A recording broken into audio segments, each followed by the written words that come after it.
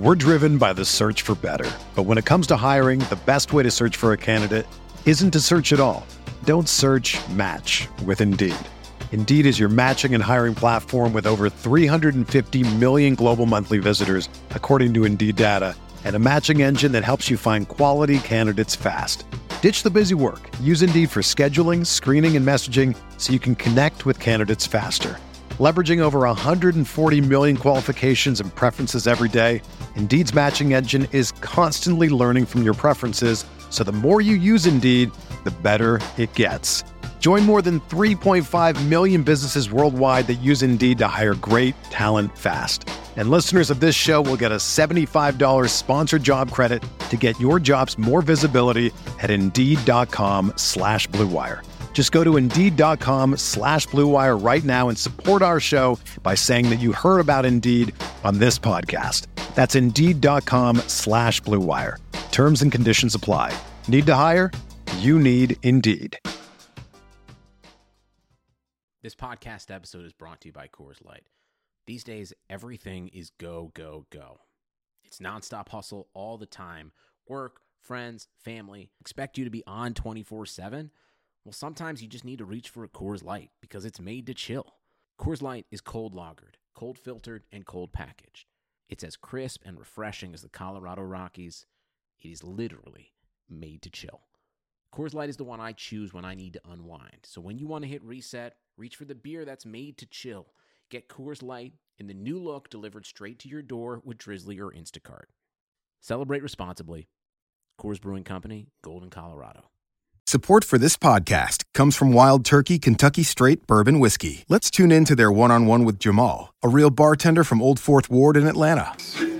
I really get into the backstory of whatever I'm pouring, out of respect. There are literally years of experience behind these bottles. Wild Turkey, same recipe since 1942. If you want a true classic, this is what you want to order. Wild Turkey. Wild Turkey Distilling Company, Lawrenceburg, Kentucky. Copyright 2020, Campari American, New York, New York. Never compromise, drink responsibly.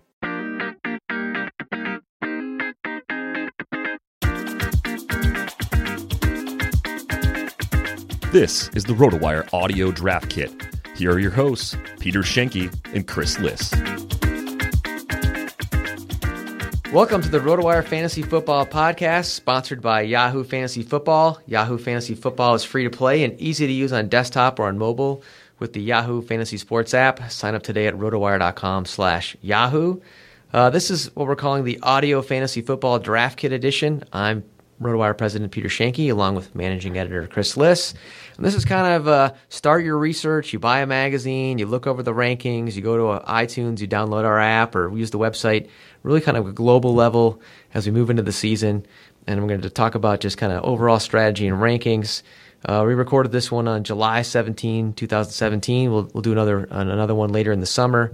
We're going to talk about cheat sheets. You can get a trial, rotowire.com/Twitter. Get 10 free days. Check out these cheat sheets. See how they change as the preseason goes along. Liz, how's it going? We've done a couple drafts. You've done a couple of expert drafts. You feel like you got a decent feel on the player pool and strategy this year? Yeah, I feel like I got a decent feel on player pool, and it's kind of a strange year. I don't think I don't feel like there's any one trend in strategy. I feel like it's very just best player available for most people drafting these days. Yeah, I mean, we've done a couple expert drafts, and yeah, same thing. I haven't really seen anyone, kind of go crazy. It's not like a year where, tight ends did great last year, so everyone's in tight ends, or everyone's back on quarterbacks. It seems to be pretty equal, all things being equal. I kind of like it because I'm, as a wide receiver first guy, and I rode that trend for the last decade. But then the last few years, the wide receivers, got super popular. And last year going to the drafts, in 2015, running backs that were taken in the top 15 overall average draft position, they were 0 for 7. They were all busts, right? I mean, it was crazy, right? And so then everyone took wide receivers last year. 10 of 15, top 15 in PPR, at least in some of the formats we use like NFFC, National Fantasy Football Championship, were wide receivers. And so 3 wide receivers on average draft position were taken in the top 5. That had never happened before. It had never been more than one. So last year, wide receiver was just crazy, and so it was hard to figure out what to do because usually I like to zig when other people zag. This year it's a little bit more even.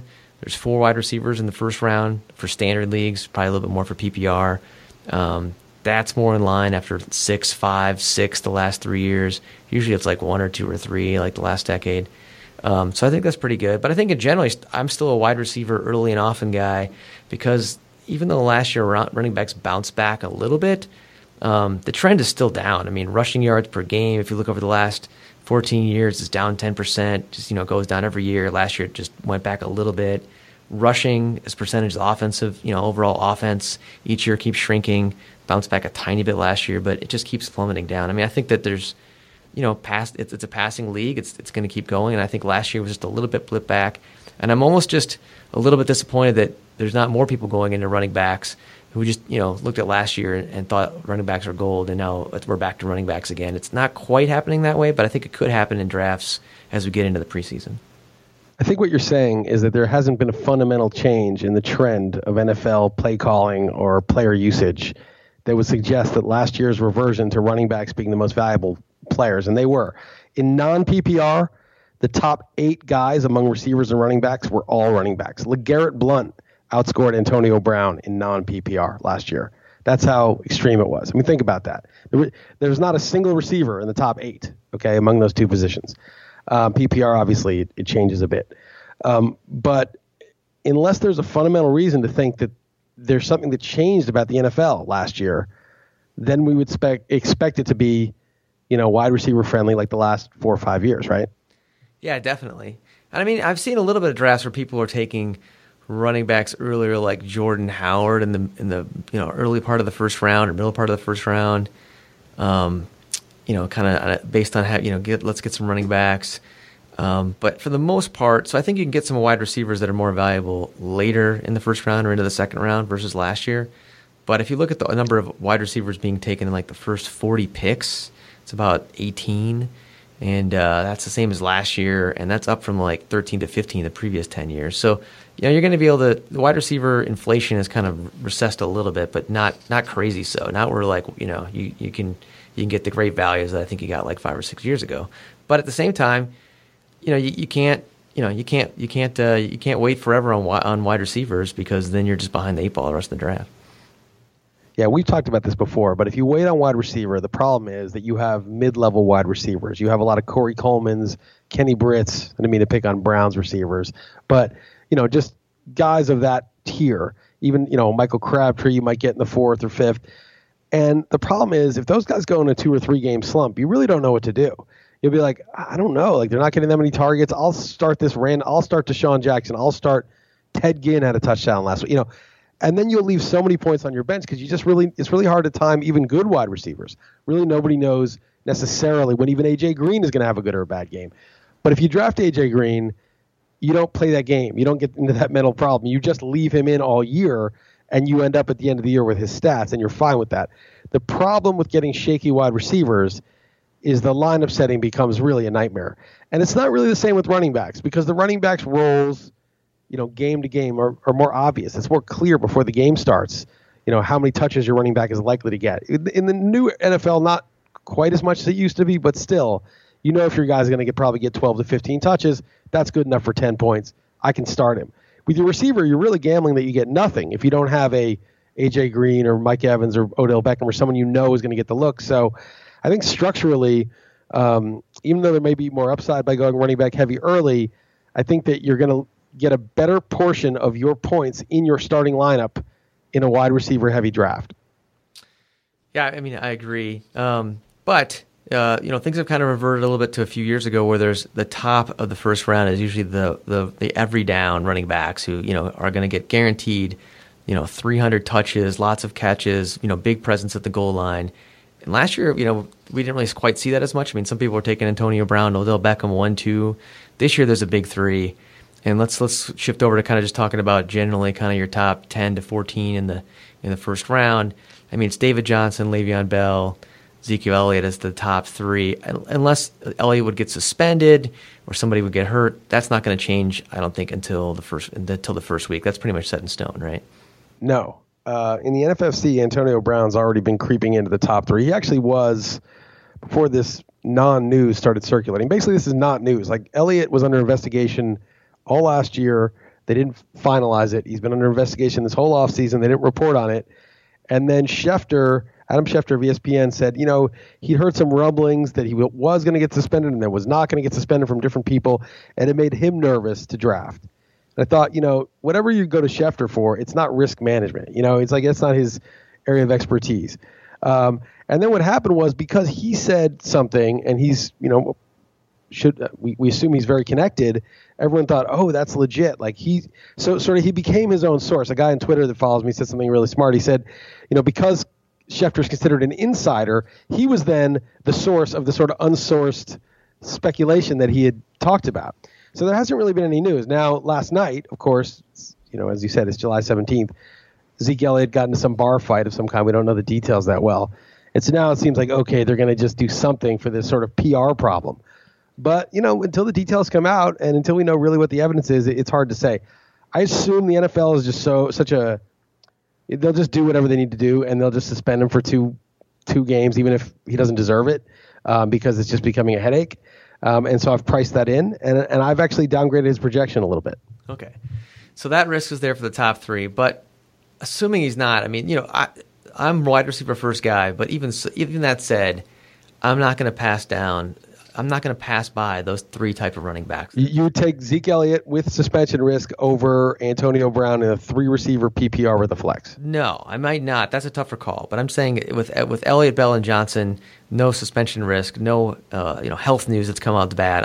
I'm taking them top three. No problem. Not think twice about it.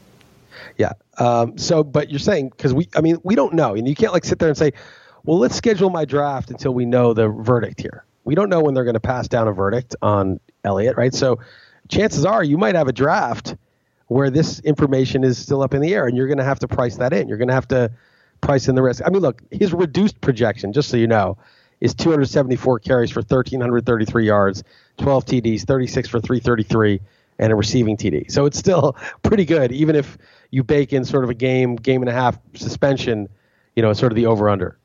Yeah, I think that, if you're going to take him number 3, take him ahead of Brown or Beckham, and you end up getting a 1 or 2 game suspension, you can probably live through that. It's probably not the end of the world. It's just more the risk that's 3, 4, 5, 6 or something like that, right? In which case your season's wiped out because you just, have this first round asset, which is supposed to be safe and secure, or you spent a lot of money on them in auction, and you're going to get, a third to half price off. That's just devastating for your team. So, if the risk is a 1 or 2 game suspension, then maybe I'll just let it go, because it is just a lot of noise and not a lot of substance at this point. And, who knows? It's also July. Training camps haven't opened. People need to talk about something. I agree. Okay, so after those top 3, then you got the big 3 wide receivers on your list. I'm looking at PPR rankings here. You got Antonio Brown, Odell Beckham, Julio Jones. As the top 6 goes, the Elliott news aside, that's pretty much locked in, I would think. And then really, to me, number 7 is where people start deviating from kind of the norm. Melvin Gordon, you have number 7, but I'm not sure that's necessarily a consensus, right? I think some people might take I don't have him number 7. The algorithm that mixes the positions has him number 7. I would probably, I might take AJ Green there in the 3-receiver and a flex PPR league. I did take Jay Ajayi there at 9. It was sort of a similar choice. I think one of the guys were gone. The guy who I think, is usually going there is Mike Evans. I think that's the guy who's most commonly going at 7. I have AJ Green ahead of Mike Evans. But you're not as high on Mike Evans as the rest of the industry, right? Correct. That's why I think they would take him number 7, and they think the draft starts at 8.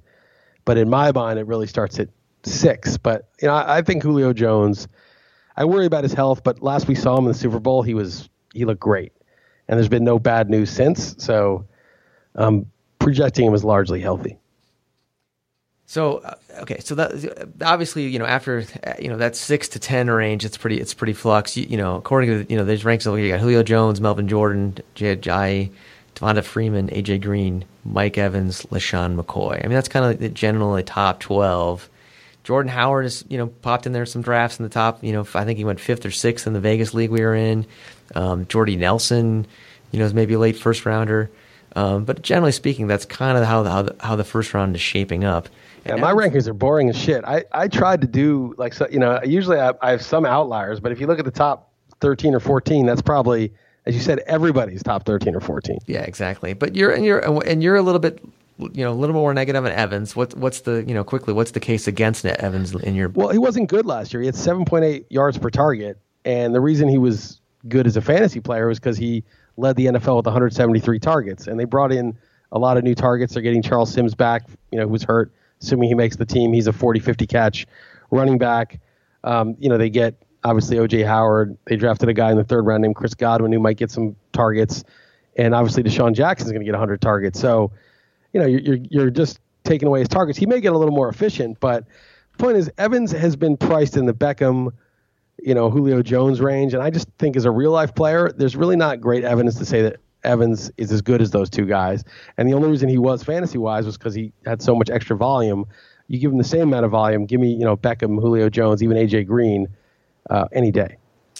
But isn't the flip side of that he's in a team that should improve? He's got a young, growing quarterback. He's a physical freak. I mean, in some ways, you can just sort of just not look at all the metrics and just look at the overall trend, and it's kind of in your favor.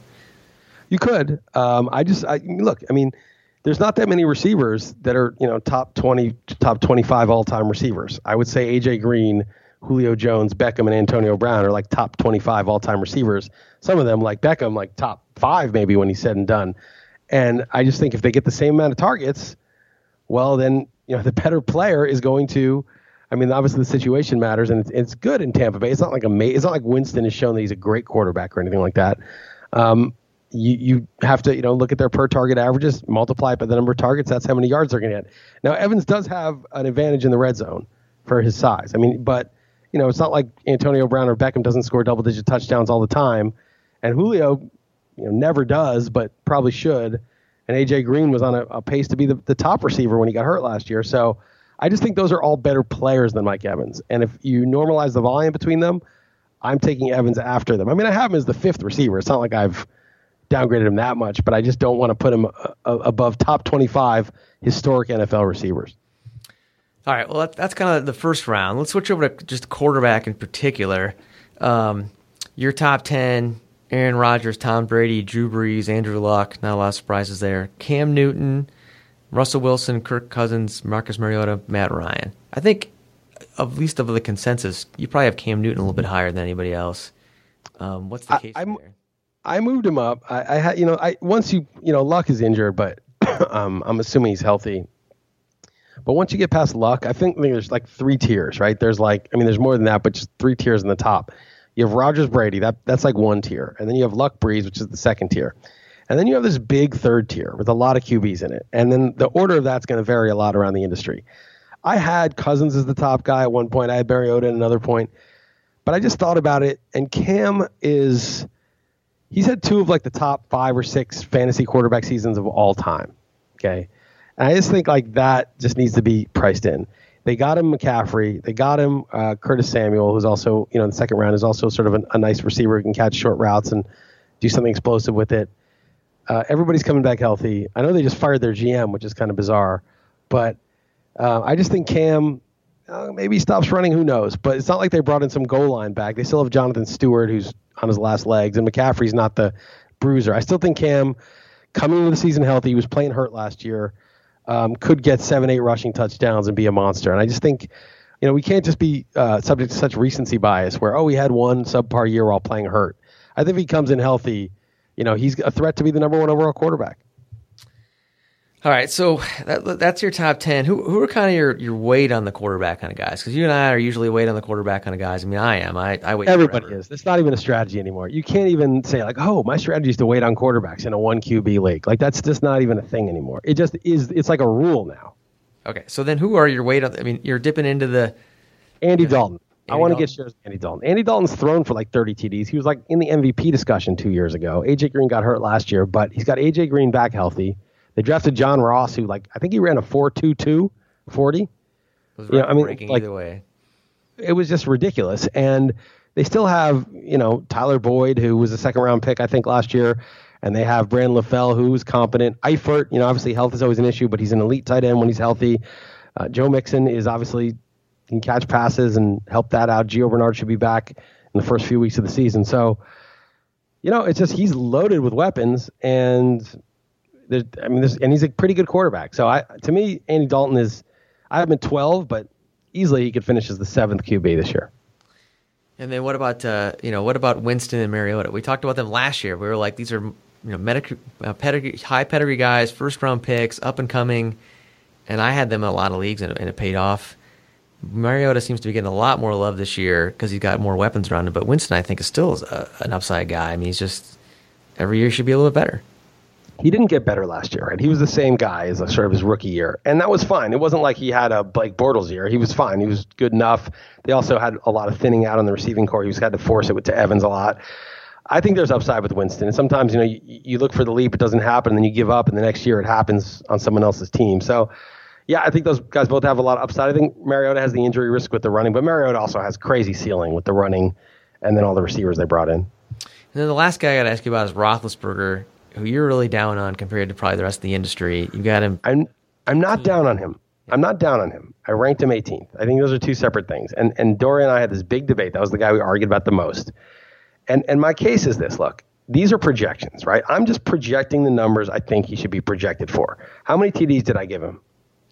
Let's see. On this one, you got 30 touchdowns. 30 touchdowns. And if you look at the spreadsheet, which doesn't display on this thing, I gave him 14 games.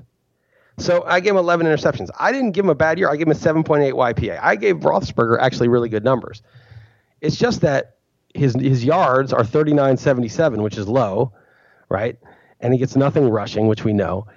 And I docked him 2 games. If he plays the full season, he probably gets 4,400, 4,500 yards, and he's a top 7 quarterback. It's just that I think at this point, we can't just be projecting Roethlisberger the same way we project Drew Brees or Kirk Cousins or Matt Ryan. It's just not apples to apples. He gets hurt. He's been beat up. He thought about retiring. He's also been horrible on the road. In a league where you have a deep bench and you can mix and match, I think that's great. And it's not horrible on the road last year. It's 3 years running. He's been amazing at home, horrible on the road. Yeah, I just think in a one quarterback league, okay, 12 teams, maybe 14 teams, with Roethlisberger at 14 games or 13 games plus 2 or 3 games of whatever scrub I pick off the waiver wire, that combination is to me still probably a top 5, top 7 quarterback. Okay, and I agree. Maybe top 9, top 8. Yes, I agree. Okay, but the problem is I'm just doing projections, right? I'm not telling you which kind of league you play in.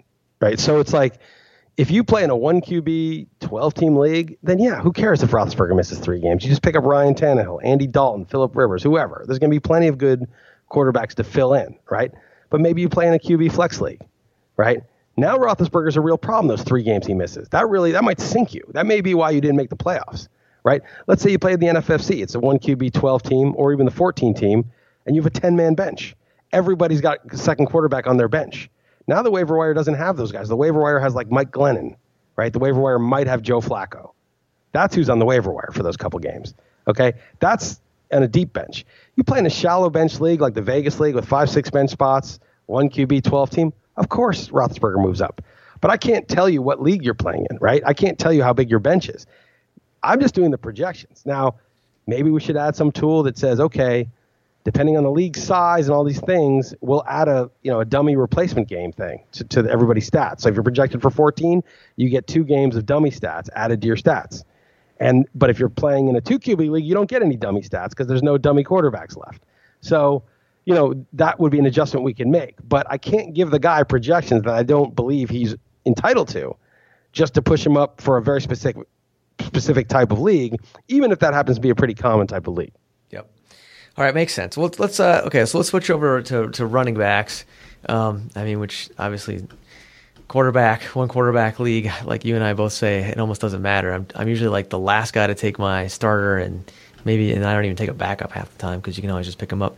Running backs, we talked about the big 3: David Johnson, Le'Veon Bell, Ezekiel at number 3. You've got Melvin Gordon number 4, Jay Ajayi number 5, Devonta Freeman number 6, LaShawn McCoy number 7. Jordan Howard number 8, DeMarco Murray 9, Todd Gurley number 10. Which of those guys, at the 5 to 10 was the tough guy to rank? Who's the most volatile, like that you might change your opinion on, or if you read some stuff this preseason that they might move around? Gurley was one. I mean, I really think, is he going down the Trent Richardson path, or is he going down the Melvin Gordon path where he has the terrible year and then suddenly he looks good? we don't know. If we see something, he looks amazing in preseason and he's running people over and the line looks better and the offense is better run, if Goff looks like he's making some good throws, maybe we move Gurley up. Melvin Gordon is ranked at, basically Gordon, Ajayi, Devonta Freeman, McCoy, Howard. Those 5 are, if you look at their projections, they're very close. It's like a couple points here or there. So I actually have a weird vibe about Gordon. He just seems to get hurt a lot, and they just run him. He runs so hard, and they just use him so heavily that I probably take Ajayi straight up over Gordon. I ranked Gordon higher because vibe isn't something that I wanted to necessarily bake into the rankings. I just think Gordon is going to get, if I'm wrong about the vibe and Gordon stays healthy, he's going to get so much use that he's going to be a star. But I think all those guys are kind of fun, interchangeable. The guy I like least of that group, though, is McCoy, because I just think you always have that cliff chance, right? I mean, he had a great year last year, but about 2,000 carries. There's always the chance, likely his best days are behind him, and there's always the chance a guy with that kind of workload just drops. Okay, then 11 and 12, you got the 2 rookies, Christian McCaffrey, Leonard Fournette. Fairly high rankings for rookie. Not obviously not where Elliott was last year, but I mean, for the most part, you're pretty high on both of them, correct?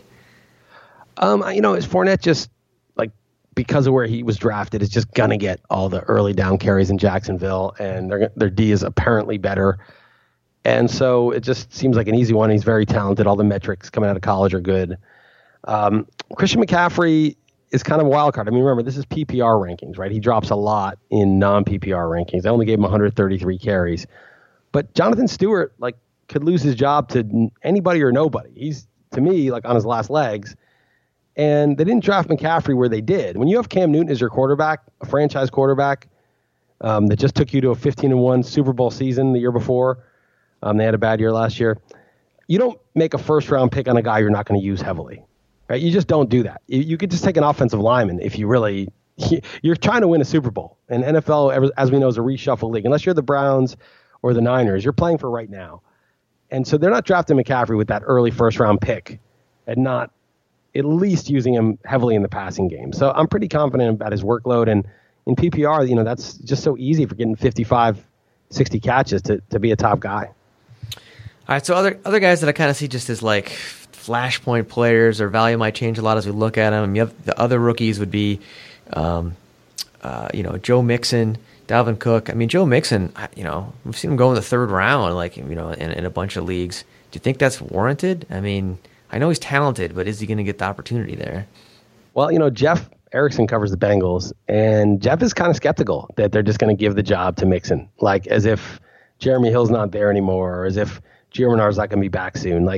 That's why I have him a little bit lower maybe than some people. I just kind of thought, okay, I believe you. I mean, Jeff's not saying he definitely won't, but the presumption that suddenly he's just going to come in and be the starter, I think that's a presumption. And then what about Dalvin Cook? I mean, obviously I'm a Vikings guy, so I have my own take, but I'm just curious to know what you think of him. Well, I might move him up because I saw news yesterday that it wasn't really news. It was like a coach speak, but it was sort of positive coach speak. We're not saying we're going to give him all this carries, but we might. We're not saying we're not. I just think they brought in Latavius Murray, and there's a really good chance that Latavius Murray is the starter, a 50% chance. And when there's that big, I don't think Latavius Murray is especially good, but if there's, even if it's 40%, if there's that high of a chance that your guy's not even starting, and then McKinnon may be the 3rd down guy, I just feel like I can't rank you that high because your upside is top 5, but the downside is you're not rosterable. So it's just, I just kind of split the difference. Yeah, I just have flashbacks to last season when Adrian Peterson averaged some crazy stat where he averaged it was 0.2 yards before contact. Their offensive line was so terrible, right? And I don't know that dynamic has changed tremendously this year. And I think their offense could just be pretty meager. And with Bradford not being able to throw the ball down the field that much, probably given the lack of time and lack of weapons and arm strength, I mean, he just may have no room to run anyway, no matter who it is. But I do like him as just kind of an upside guy. I took him in the Vegas league. I can't remember, 6th round or something like that, where I needed an upside running back, and he fits the bill. Yeah, sure. He's got a ton of upside. I mean, wins the job. Maybe he's a 3-down back, right? Yeah. All right. So then moving farther down the rankings, I mean, you're taking wide receivers early, you're taking running backs late. Who are your weight on the running back, candidates? Who are the guys you're kind of targeting mid to late rounds? Just throw me out some popular names of guys you have. Yeah, I mean, it really matters if it's PPR. if I'm going like 4 receivers in a row or 3 receivers and a tight end, I find myself drafting like Bilal Powell quite a bit, even though he may not be the starter. Duke Johnson, I end up with. I figure he'll catch 50 balls regardless. Theo Riddick, fine within PPR. Danny Woodhead. I end up with those pass catching backs. I'm kind of curious about Forte. I mean, he's old, but he's one of those guys that seems like he's going to be hard to kill off. Like they're never going to totally get rid of him, and he'll catch 40 passes at least. Those are kind of the guys. And if I want to go really deep, I think Charles Sims is a very good pass catcher, and if he does stick with the team, could have a decent sized role. Jamal Charles, I think people are totally assuming he's not going to come back. I don't mind sort of a late flyer on him. CJ Prosise is another one that I would certainly gamble on is the potential third down back. He looked good when he got a small chance before getting hurt last year. Even later, guys like Chris Thompson should be available. He's their third down back in Washington. It's a good offense. Alvin Kamara is usually available decently late. And then my super deep guys are like Robert Turbin. I know you're also a Colts guy.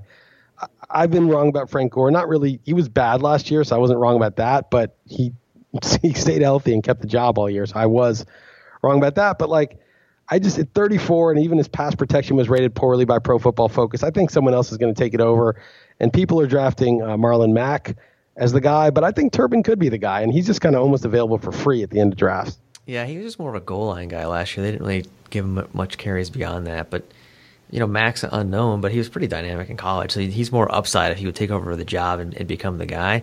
But I will say this: no one has ever gone broke betting on Frank Gore. Yeah, but no one's ever made real money on it either. That's the thing. No one's ever gone broke. But it's like if you're wrong about Frank Gore and someone got Frank Gore in I don't know, he was getting drafted too early last year, like the 6th round or 7th round. It's like, oh, I guess I didn't get his spread out over 16 game meager production per game. I mean, he got 4 receiving touchdowns last year, which was like a real fluky bonus, but it's like it's not like you're losing because you didn't get Frank Gore. That was the key guy to get. I always feel like no one gets rich off of drafting him either. Yeah, that's true. But I'm just saying, I think it's been 5 years in a row where we've said this is the year he's done. Right now, you're probably right. I mean eventually it has to be right. But yeah, I have Marlon Mack a bunch. I mean, the other guys I have. Look, I have Jalen Richard. I guess that's how you say his last name in Oakland. Basically, anyone in the Oakland. Why Richard over DeAndre Washington? Yeah, why him? It just seems like he has a little bit more talent. That if he took over the job, he'd be more dynamic and maybe take it all over. But I don't really have. And he's also cheaper, So, but I'm just really down on Marshawn Lynch. I mean, a guy comes in. He hasn't played for a year. I'm sure the year he was out in football, he was not getting in shape or something like that. It wasn't like he was, taking a year off because he was suspended or something like that. I mean, I think he probably wasn't doing anything, right? And then the year before he came back, he stunk. He wasn't really that good at the end of his last year in Seattle. So it's just why do we think this guy is a top 20 running back the first year he comes back? I think, we could see some reports in camp that where he's not looking that good, and suddenly that backfield's wide open. Yeah, but the media is they used to hate Lynch. They used to remember that he was like a criminal in Buffalo. They were like, this guy's like a criminal. He's in trouble with the law. He's a bad guy. And now he's like a media darling. So I bet they're going to kiss his ass like crazy in camp. Be wary of that. If you see all these glowing reports about Lynch, make sure it's coming from a real scouting observational point of view and not the coaches say he's doing wonderfully, because there's going to be a lot of puff pieces on him because that's just who he is now in the media. He's a guy that they like. Yeah, so I mean, one of my usual strategies for football is just find the backfield with the older veteran and then just speculate like crazy and get the younger guys, underneath. It almost doesn't matter. If you get 3 or 4 of them, one of them pops, you can have a starter. No one envisioned Howard in Chicago last year, right, as being that good, right? And it was kind of a similar scenario. I think Washington's the same way, right? Couple rookies there. Who knows how it's going to play out? Their offense could be dynamic. They're obviously not a super run-first offense, but I think that's another place to speculate as well. Later on that. But it was weird because Chicago, the starter was Langford, right? So it was he was kind of a scrub, but he wasn't old. Yeah, he just wasn't good. He wasn't Marshawn Lynch, Frank Gore kind of situation, but still similar. But the ones with the older veterans, I think Oakland is just a prime one like that. I could be wrong, but I just think that Lynch is not. I just can't see him being good. Let me give you the flip side of that. So and I agree with that strategy. Also, I don't like to draft older players that cost anything, more than a late round pick, because there's always injury risk for everybody, right? Older players, I think it's a little higher, although it's offset by the fact that they're such survivors. But there's injury risk for everybody. And then there's job risk for anybody, but although veterans usually have less. But there's this added risk for older players, which is just cliff risk, right? They may be healthy, but just no good anymore, right?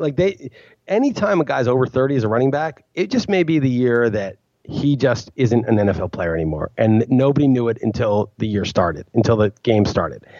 And I feel like, Brandon Marshall, 33.5 on the Giants, I think he has cliff risk, not just the regular risks that everybody has. But, with the 27-year-old, there's no cliff risk. There's injury risk and there's job security risk. But there's no he's just too old to play in the NFL. And I think you're adding on if a guy gets into the point where it's either this year or next when he's probably done, you're adding a 40% risk that this is it. I don't know. I have a hard time drafting, older players anywhere in the top 6 or 7 rounds, unless there's some very special reason to draft them. Yeah, I did take Frank Gore in the Stopa 2K league, but he was $7 out of a $200 budget. So terrible buy. $7 pretty cheap. If he has 5 good games, I'll probably make my money back.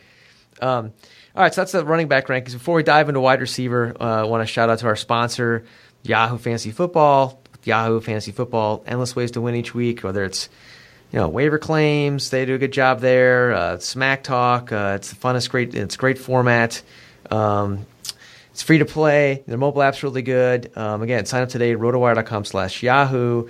Their app's rated number 1 by the Fantasy Sports Trade Association 3 years in a row. They've got lots of in-depth player and matchup analysis, some of which RotoWire helps provide. So obviously a great partner.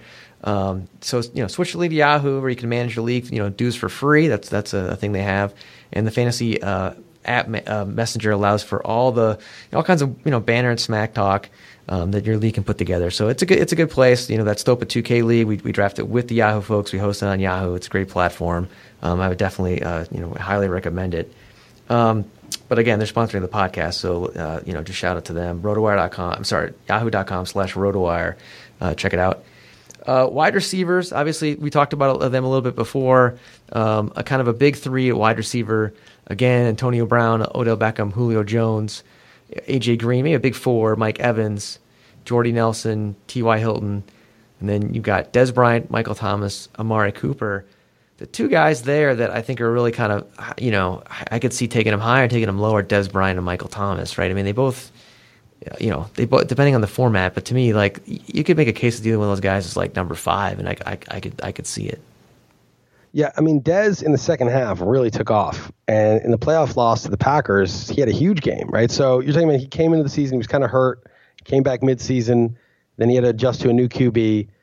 But by week 9, 10, they were clicking. I think he had something 7 touchdowns in 8 games, including the playoffs or something like that. So he was himself at the end of the year. And he's still only 27 years old. He's not old. So there's upside. I think the downside is obviously just he gets hurt a lot. And then Michael Thomas, he's going to be the number 1 guy there, and he's a good player, but he's got all the offseason reports are stellar. He works hard. He's really great at learning everything they ask him to do. But 1 catch of 40 or more yards last year. He's just not fast, so he's not a deep threat. And then the Saints have always spread it around. The guy who had the most targets, who had the most targets in Drew Brees' tenure since 2006. This is the most prolific passing offense in the history of the NFL on this decade period or 11-year period. Do you know who led them, who had the most targets in a single season of any player during that tenure? I don't have a good recollection off the top of my mind, so just fire away. Jimmy Graham had 149 targets in 2011. That was the most, okay? The most for a receiver is Marcus Colston in 2007, 143. Now, think about that. There were 9 receivers that broke 150 targets last year. There has not been a single New Orleans Saint target to break 150 in 11, 12 years of the most prolific passing offense of all time. So, you think, Michael Thomas, Brandon Cooks is gone. Michael Thomas is going to be a monster. Well, he's got to be a monster on 145 targets. And he's got to be a monster without getting 15, 16, 18 yards a catch, like Deshaun Jackson does. So he's going to get 12 yards a catch, 13 yards a catch, somewhere in there. And he may only get 145 targets. So he better score a lot of touchdowns, basically, or he better catch 100+ passes, which he might. But remember, he's not probably going to get that many targets. Okay, and then the rest of your top rankings: Amari Cooper, Doug Baldwin, Brandon Cooks, Terrell Pryor. Cooks, I think you've made this case before. He's another guy who, why wouldn't he be a top 5 guy or top 6 guy, right? He's going. They traded a lot for him. They got him in there. He's got a great quarterback. New England hasn't been the same case, right? They don't. When they see someone's good, they give him tons of targets, right? Why couldn't he be the guy that dominates the targets? Right. So there's two sort of strains of argument here, and I see both, and that's why I have him at 12 and not 6. Okay. So the downside is he's Deshaun Jackson. They have established targets. Julian Edelman gets 140, 150 a year. Gronk right now is healthy. That's another 120. You got tons of running backs that they throw to, 3 different ones. That's got to be another 120. They've got Dwayne Allen there. They've got Malcolm Mitchell. They got Chris Hogan. So there's just not going to be enough targets left for Cooks. And Cooks then will provide a deep threat that they've lacked. And he'll get 105 targets and he'll get, 1,100 yards, huge per target production. But he'll basically be Deshaun Jackson. That's sort of one strain of the argument. That's sort of the guys who are down on Cooks, don't think he should be this high. The other side of it is kind of what you said, which is that if Cooks, who's 23 years old, with Julian Edelman's 31, runs Edelman's routes 10 times better than Edelman, is much quicker, much more explosive after the catch, which he is. The Patriots aren't going to say, oh, but we got to give Edelman his targets. He's been with us for so long. He's been such a good part of this success of the team. They don't care about that. Like, if Cooks is better, he's getting the ball. And so it's kind of like, which side do you think? Now, I've had smart people say, look, Edelman is too valuable. The rapport with Brady is too good. But remember, that was Welker. And Welker was supposedly irreplaceable. They couldn't let him go. Well, they did. And Edelman just picked up right where they left off. Now, there was a thing where Edelman and Brady are working out in Idaho or Montana or something like that and, running crazy reps like just in the summer just voluntarily. Okay, maybe. Maybe there's that. But to me, if Edelman's asked to return punts and that's his job, he'll return punts and be a fourth receiver, third receiver, then that's what he'll do. Like, I just think that that's how the Patriots run things. And so I have Cooks at 12, but I want to get some shares. I think he could be top 5. All right, so that's kind of top of your rankings. Just like with the running backs, middle to late. Who are some kind of your wide receivers that you're targeting in that area? I love John Brown. Okay, John Brown to me, I get bummed every time someone takes him. I always try to wait because you can usually get him in like the 6th. But I think he's creeping up a little because basically this guy was compared to Marvin Harrison and T.Y. Hilton a couple years ago. Had like 1,000-yard, 7-touchdown season, despite Larry Fitzgerald and Michael Floyd getting more than 100 targets, or maybe Floyd had 89 and Fitzgerald had a lot. Now Floyd is gone, and the problem was Brown had a horrible year last year, but he wasn't himself. He was fatigued. It turned out he had a cyst on his back on his spine that they removed, and ever since they had the surgery, he's felt like $1 million. And so now that he's normal again, and he's back to the trajectory he was on, and there's no Floyd there, there's no tight end to speak of. It's just basically old Fitzgerald who serves as a tight end. John Brown can get 140 targets. And if John Brown of 2 years ago gets 140 targets, he's going to be sort of a sleeper. If you're going to go to Vegas right now and put money on which receiver is going to lead the NFL in yardage, that would be a good, very long odds sleeper. All right. You got a couple more for me? Yeah, that's one. I'm high on Devontae Parker. I'm kind of buying the offseason hype, and the pedigree obviously is excellent. I this is probably dumb, but he's really cheap usually. I try to get a share of Kevin White here and there. I just think the Bears are going to find out whether he's a bust or not. I don't think they really know. He's been hurt almost all of his career so far. This guy's Julio Jones physically. Rashad Perriman, same thing. I think they have to find out with him. I know they signed Macklin, but if Perriman's the real deal, that's going to be a game changer for them. I have some shares of Mark Heasley. I just think he's really, really quick and athletic, and he was the only guy who kind of survived Bortles' collapse. I've got some Tyler Lockett. Could be the number 2 there. Was really good as a rookie. Was hurt a lot of last year. Wasn't himself. So those are a few sleepers that I tend to have in my teams. All right, so the guys I like are Devontae Adams. I know he's not a sleeper, right? But I took him in the 4th round at the Vegas League, which is a standard league. He showed a lot of growth last year. I know 2 years ago he stunk, which was he's still kind of clouding my vision on him. But you're talking about a guy. Would anybody be surprised at the end of the year if he's the clear number 1 wide receiver in Green Bay? And that's about as good as it gets, in terms of fit. And even as number 2 was fine. He got 12 touchdowns last year. It's not like even if Jordy does stay healthy and himself, it's still, yeah, I think it's a pretty good pretty good case. I like Dante Moncrief. I mean, I know I cover the Colts, so I tend to be a little homerish on them, but their offensive line kind of gelled a little bit at the end of last year, or I should say it didn't stink, which had been a big problem. Assuming Luck's healthy, their defense could be terrible. The GM came in and signed a whole bunch of new guys. It could work out, but maybe not. And so there's just going to be a lot of targets, I think. And he came off an injured year. I think he was good. He's going to be a clear number 2. I think that's a good one. Let me ask you about Moncrief. What worries me is I just feel like I know he was hurt for some of last year, but it was like a hand injury, right? So he came back. I'm just like, I was big on him like last couple of years, but I'm like, it's just time to break out already, dude. It's been too long. Like, I feel like we would have seen more by now if he was as good as he's supposed to be. I'm kind of out on Moncrief now. I guess so. I sort of think that like last year or so, the offensive line was so bad. He was a little bit banged up. I just don't think we really got him in his, on a good wrun where he was, where he was on a roll, right? And so I think that like I'm sort of willing to write that off. And I've seen enough promise with enough big games, and but it's also just the opportunity. Like, give me the number 2 wide receiver for the Colts this year, and like I don't know that anyone else is really going to step into that role. So, he's going to get targets. What about your Vikings guys? Because I never know if Stephon Diggs or Adam Thielen is the better guy to pick.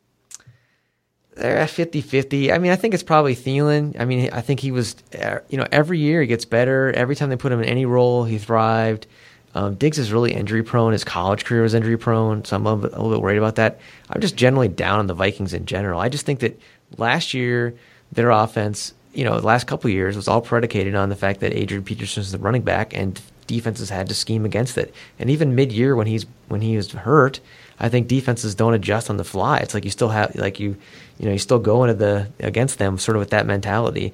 This year, I think that's not going to be anymore. They're going to we have this weak passing game with this guy that doesn't throw downfield. There's no run is like we don't have to guard it. And I just think their offense could be pretty miserable. So I'm not really high on any of their receivers. Okay. So and then last guy, my super cheap guy. How about Allen Hurns? I mean, 2 years ago, this guy was really good, and I know Bortles stunk, but you can get him for nothing. And this is a guy that was 1,000-yard plus receiver. Good touchdowns. I mean, that could be a good passing game. I know we never want to put any faith in Jacksonville, but when the price is basically completely free, he's another guy I think I'll probably have in a bunch of leagues. Yeah, I like Marquise Lee, so I think Hurns is done there. I mean, I think that obviously Allen Robinson's number 1. They're going to run more. It's not going to be obviously Bortles is not good. It's not good on a per play basis, and I think Lee, who just had hamstring problems his first 2 years, finally he's arrived, and I don't think there's room for Hurns in the offense. You could be right, but luckily, it won't cost you much. It won't cost you anything at all, especially later on. Let's move over to tight end. Last couple of years, I mean, tight end has sort of been Gronk or nothing. But then, Kelsey had that big year last year. Jimmy Graham came back from being almost completely written off. I remember at this point last year, people were like, the surgery he's had, there's just no way he's going to be anything. And then you still have Greg Olsen. You have Jordan Reed, who's injured, who's going to be a lot of upside. That's kind of your top 5. Is it kind of like get one of those top 5 and then wait forever, or do you think there's a bigger, or is the mentality still just like if you're not taking Gronk at the top, just forget it? I kind of have a top 4-ish. I mean, Greg Olsen, it's just I have a hard time paying that cost with the modest upside. I guess in a full PPR, you feel pretty good about Olsen, but in non-PPR, it's just I don't know. You're just getting a lot of yardage from him. I moved Jimmy Graham way up.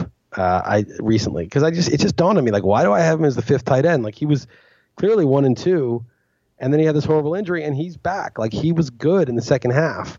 And Seattle has Doug Baldwin, who's small, Tyler Lockett, who's tiny, and that's it. I mean, they have like Paul Richardson, who's small, Jermaine Kearse. They don't have any receiving depth, and they don't have any big receivers. And so, like, this should be the red zone guy.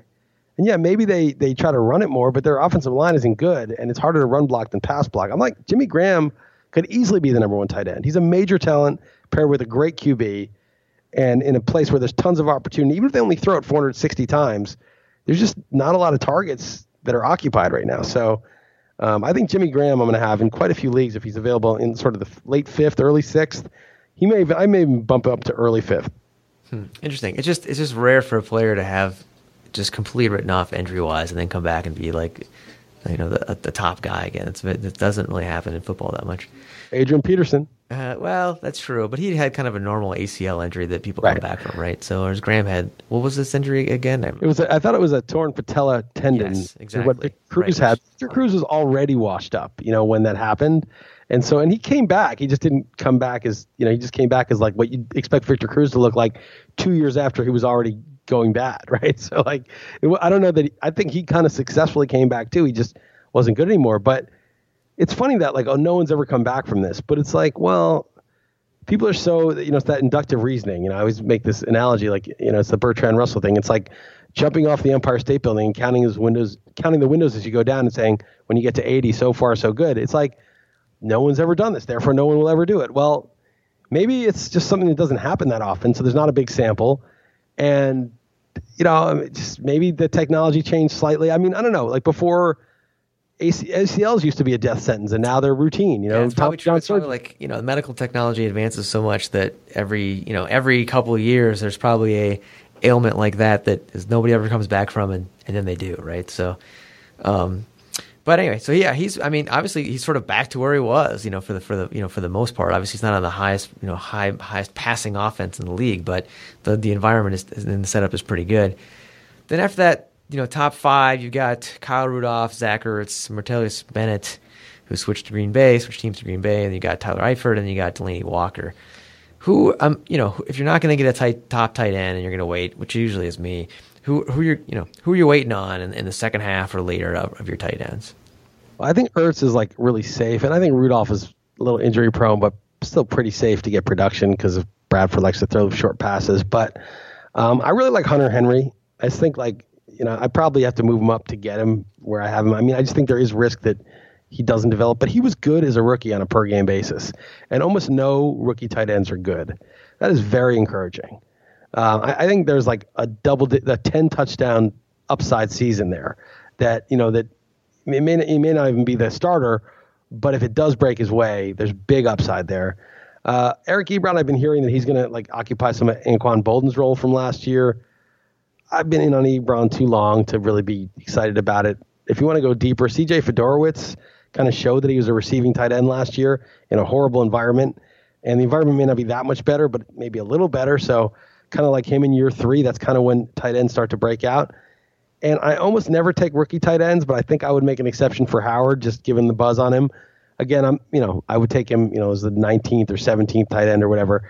And then Austin Hooper is another kind of interesting second-year guy that is in a good spot in a pretty thin receiving core with a good quarterback in Atlanta. Yeah, I like Hunter Henry a lot. I think his ADP will rise, especially if in camp, we would hear anything about Gates and Gates slowing down or just something like that. He just seems to be kind of everything seems to be going the right direction for him. He could ascend when the veteran he really just becomes a goal line specialist guy. And what about Jack Doyle in the Colts? I mean, again, tons of opportunity. Dwayne Allen got traded. They might throw a zillion passes. But are you high on him at all?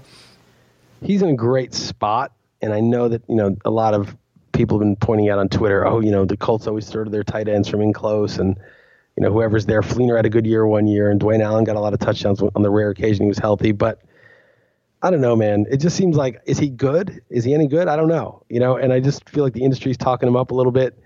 And could he lose the job to Eric Swope or something like that? Or I just don't know that.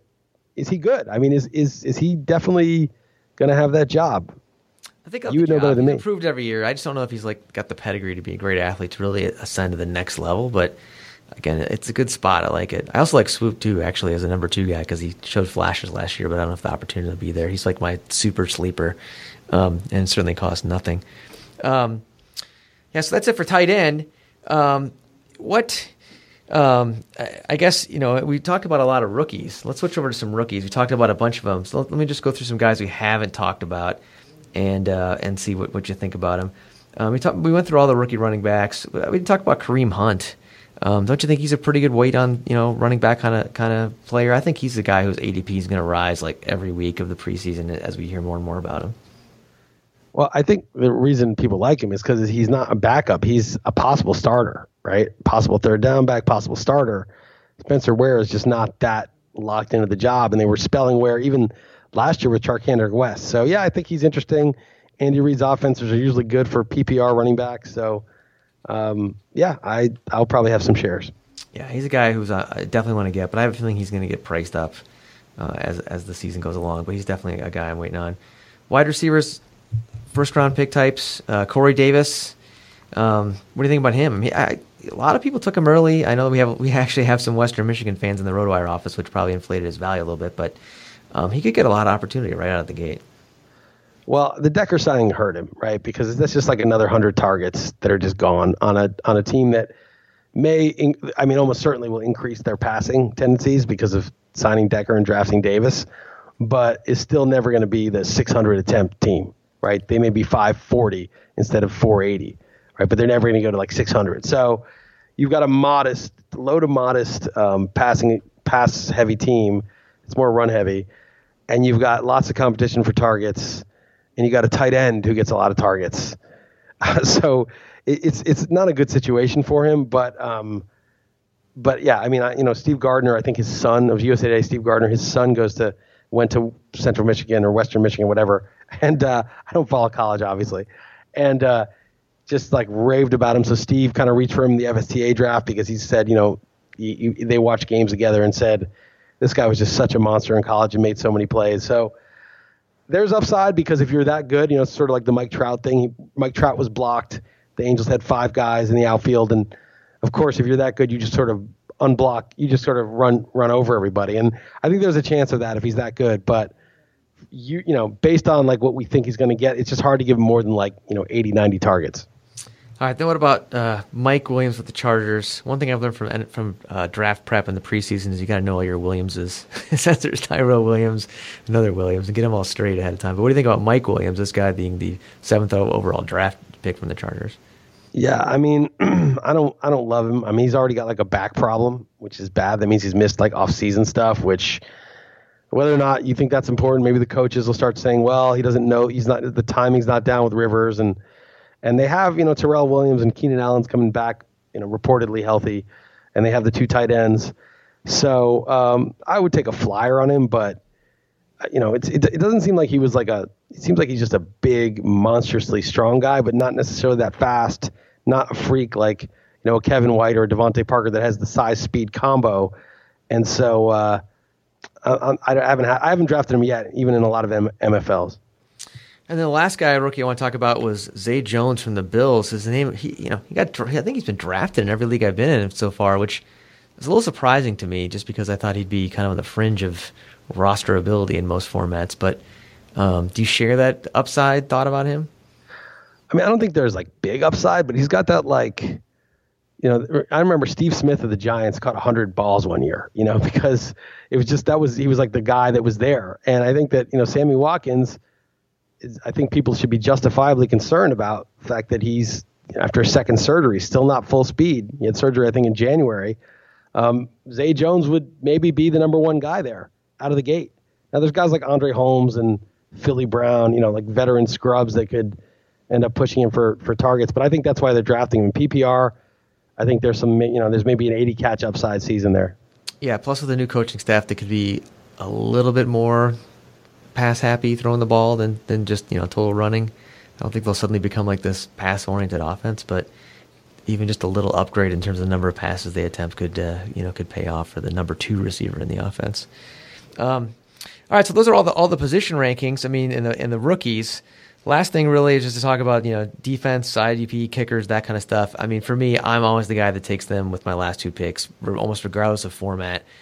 But one thing that you noted in the Vegas draft was you actually took, I think you paid, well, I should say the Stopa auction, you paid $2 or $3, $2, I guess, maybe for $2. Let's not exaggerate. Let's not disparage you. Yeah. And and what's the case there? I mean, because look, I think anyone taking more than one of the last 2 picks on a kicker or spending more than $1 on a kicker is crazy. But you obviously disagree. I'll make you a bet. Okay, because I think you're either going to decline this bet or you're going to lose this bet. So you're going to have to choose between these 2 options. I will bet you Justin Tucker gets 10 more points on the season in Stopa fantasy scoring, 10 more points than any kicker you want to pick. You pick any one kicker on waivers.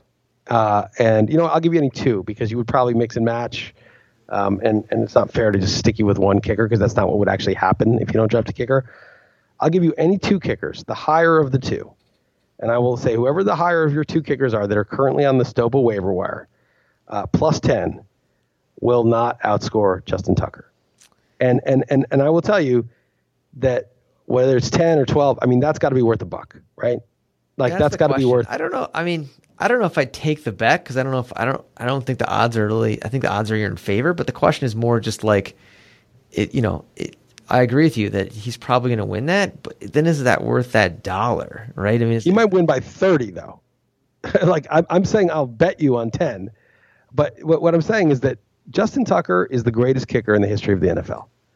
Last year, he made 10 kicks from 50 plus. Those are 5-point kicks in our scoring system. He was 10 for 10. From 40 to 49, he was 14 for 14. Okay. He is the greatest kicker in NFL history. And the Ravens know that. So the Ravens, when other teams punt from the 38-yard line on 4th and 10, or go for it, rarely they should, but they don't, he gets a field goal attempt from 57 yards, and he drills it through the uprights.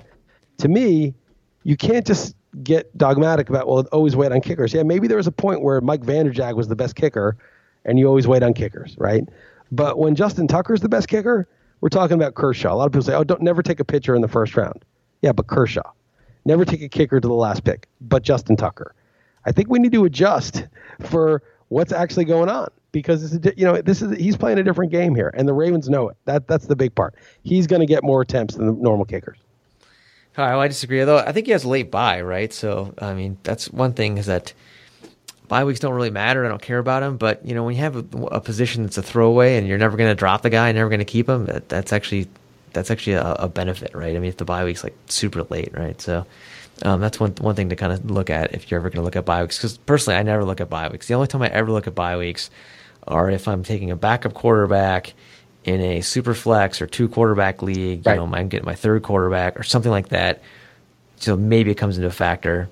But even by then, I still might pick up 3 guys in the waiver wire, and so it's moot.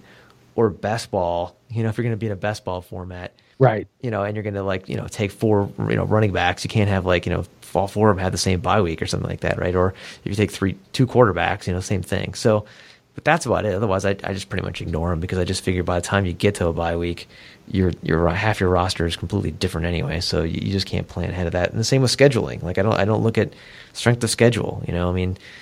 7 weeks out, we're looking at the playoff. I hear guys say he's got a great playoff schedule the last 3 weeks. And it's like, who the heck even knows? Who's even in the NFL at that point? Yeah, but tell me this. If you were 50-50 on a pick and you saw that a guy in the playoffs had the Colts, the Saints, and the Cowboys, I mean, one of those defenses might end up being good because we don't really know. But I think at the extremes, we can make an educated guess. I'm starting to think that they say, oh, kicker and defense is unpredictable. No, I think the top 3 or the top 2 and the bottom 2 or the bottom 3, those are predictable. 10 versus 20, I think that's just, don't even look at it. It's not even worth looking at. But I think it's the same thing with strength of schedule. I think it's the same thing with kickers, same thing with defense. It depends where the cutoff is. It could be just one guy, Tucker's worth it, just 2 guys, Tucker and Gostkowski. Same thing with defenses. I think the extremes are somewhat bettable. It could be. I just think that, you can say 50-50. Well, sure, of course, right? They're equally tied, and it's 50.001, but right. There's usually 5 other things that are right. No, it's 50-50 is a cop-out. I'd say even if it's you're leaning toward one guy, I could make the switch if the schedule were that soft. I just so many times, and where we're at right now in terms of defenses, week 6, week 8, it's just totally different, right? I mean, everyone knows this defense is going to be terrible, but one of them will probably be very good, and we'll be like, wow, defense especially turns over quite a bit. Yeah, exactly.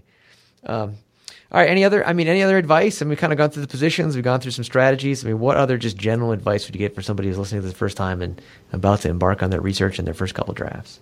Okay, I mean, if you're a total novice, stick to the cheat sheet, just deviate a few picks up and down. You know what I mean? Make your own picks, but don't go too crazy. But if you're a veteran player, just take who you want. Okay? And even if you're a novice, screw it. Who cares? Screw the cheat sheet. Take who you want to take. I mean, don't do it for homer reasons. But I mean, if there's a player that you think is going to be really good, but the ADP says he's, 3/4 of a round later, just take him. If you think he might not be there on the way back, don't take the guy you're supposed to. It's fantasy football. You're supposed to have fun. And the truth is, these ADPs are just they're not that accurate in terms of, end of season results. So take the guy you want to take. Sometimes the more research you do, the more you screw yourself up. Just take the players you like. Obviously be informed if they're healthy and have a starting job, but within a certain parameter, take them. Yeah, I agree. My mantra for fantasy football is you just never want to say, I had to take him. It's terrible. No, that means you forced into a decision you didn't like. And usually if you have hunches or reads about players and you've done your research, you've watched the games, you know the team, like you said, if it's not for homer reasons, those pay off usually. So never feel like you're trapped and you're like, oh, God, he's 8 on the rankings or 6 on the ADP. And even though I don't like him and this other guy's a little bit later, forget that. Take who you want. All the best teams I've usually ever had are because I left the draft with players I liked, and that usually, paid off one way or the other. So that would be my advice as well. All right, well, that's it for the podcast. DraftKit, hopefully that helps out. Just one more shout out to our sponsor, Yahoo Fantasy Football. Again, check them out. You can Yahoo, let's see, it's URL. Again, just Yahoo Fantasy Sports in general. And you can check it out at rotowire.com/Yahoo to sign up and get us some credit. But again, we use it in lots of formats. It's a great tool. They're adding new stuff every year, so check it out. We'll do this again in a couple weeks. So we'll talk to you later. Talk to you in a couple weeks, Pete. All right, bye. All right. I think that was good. Yeah.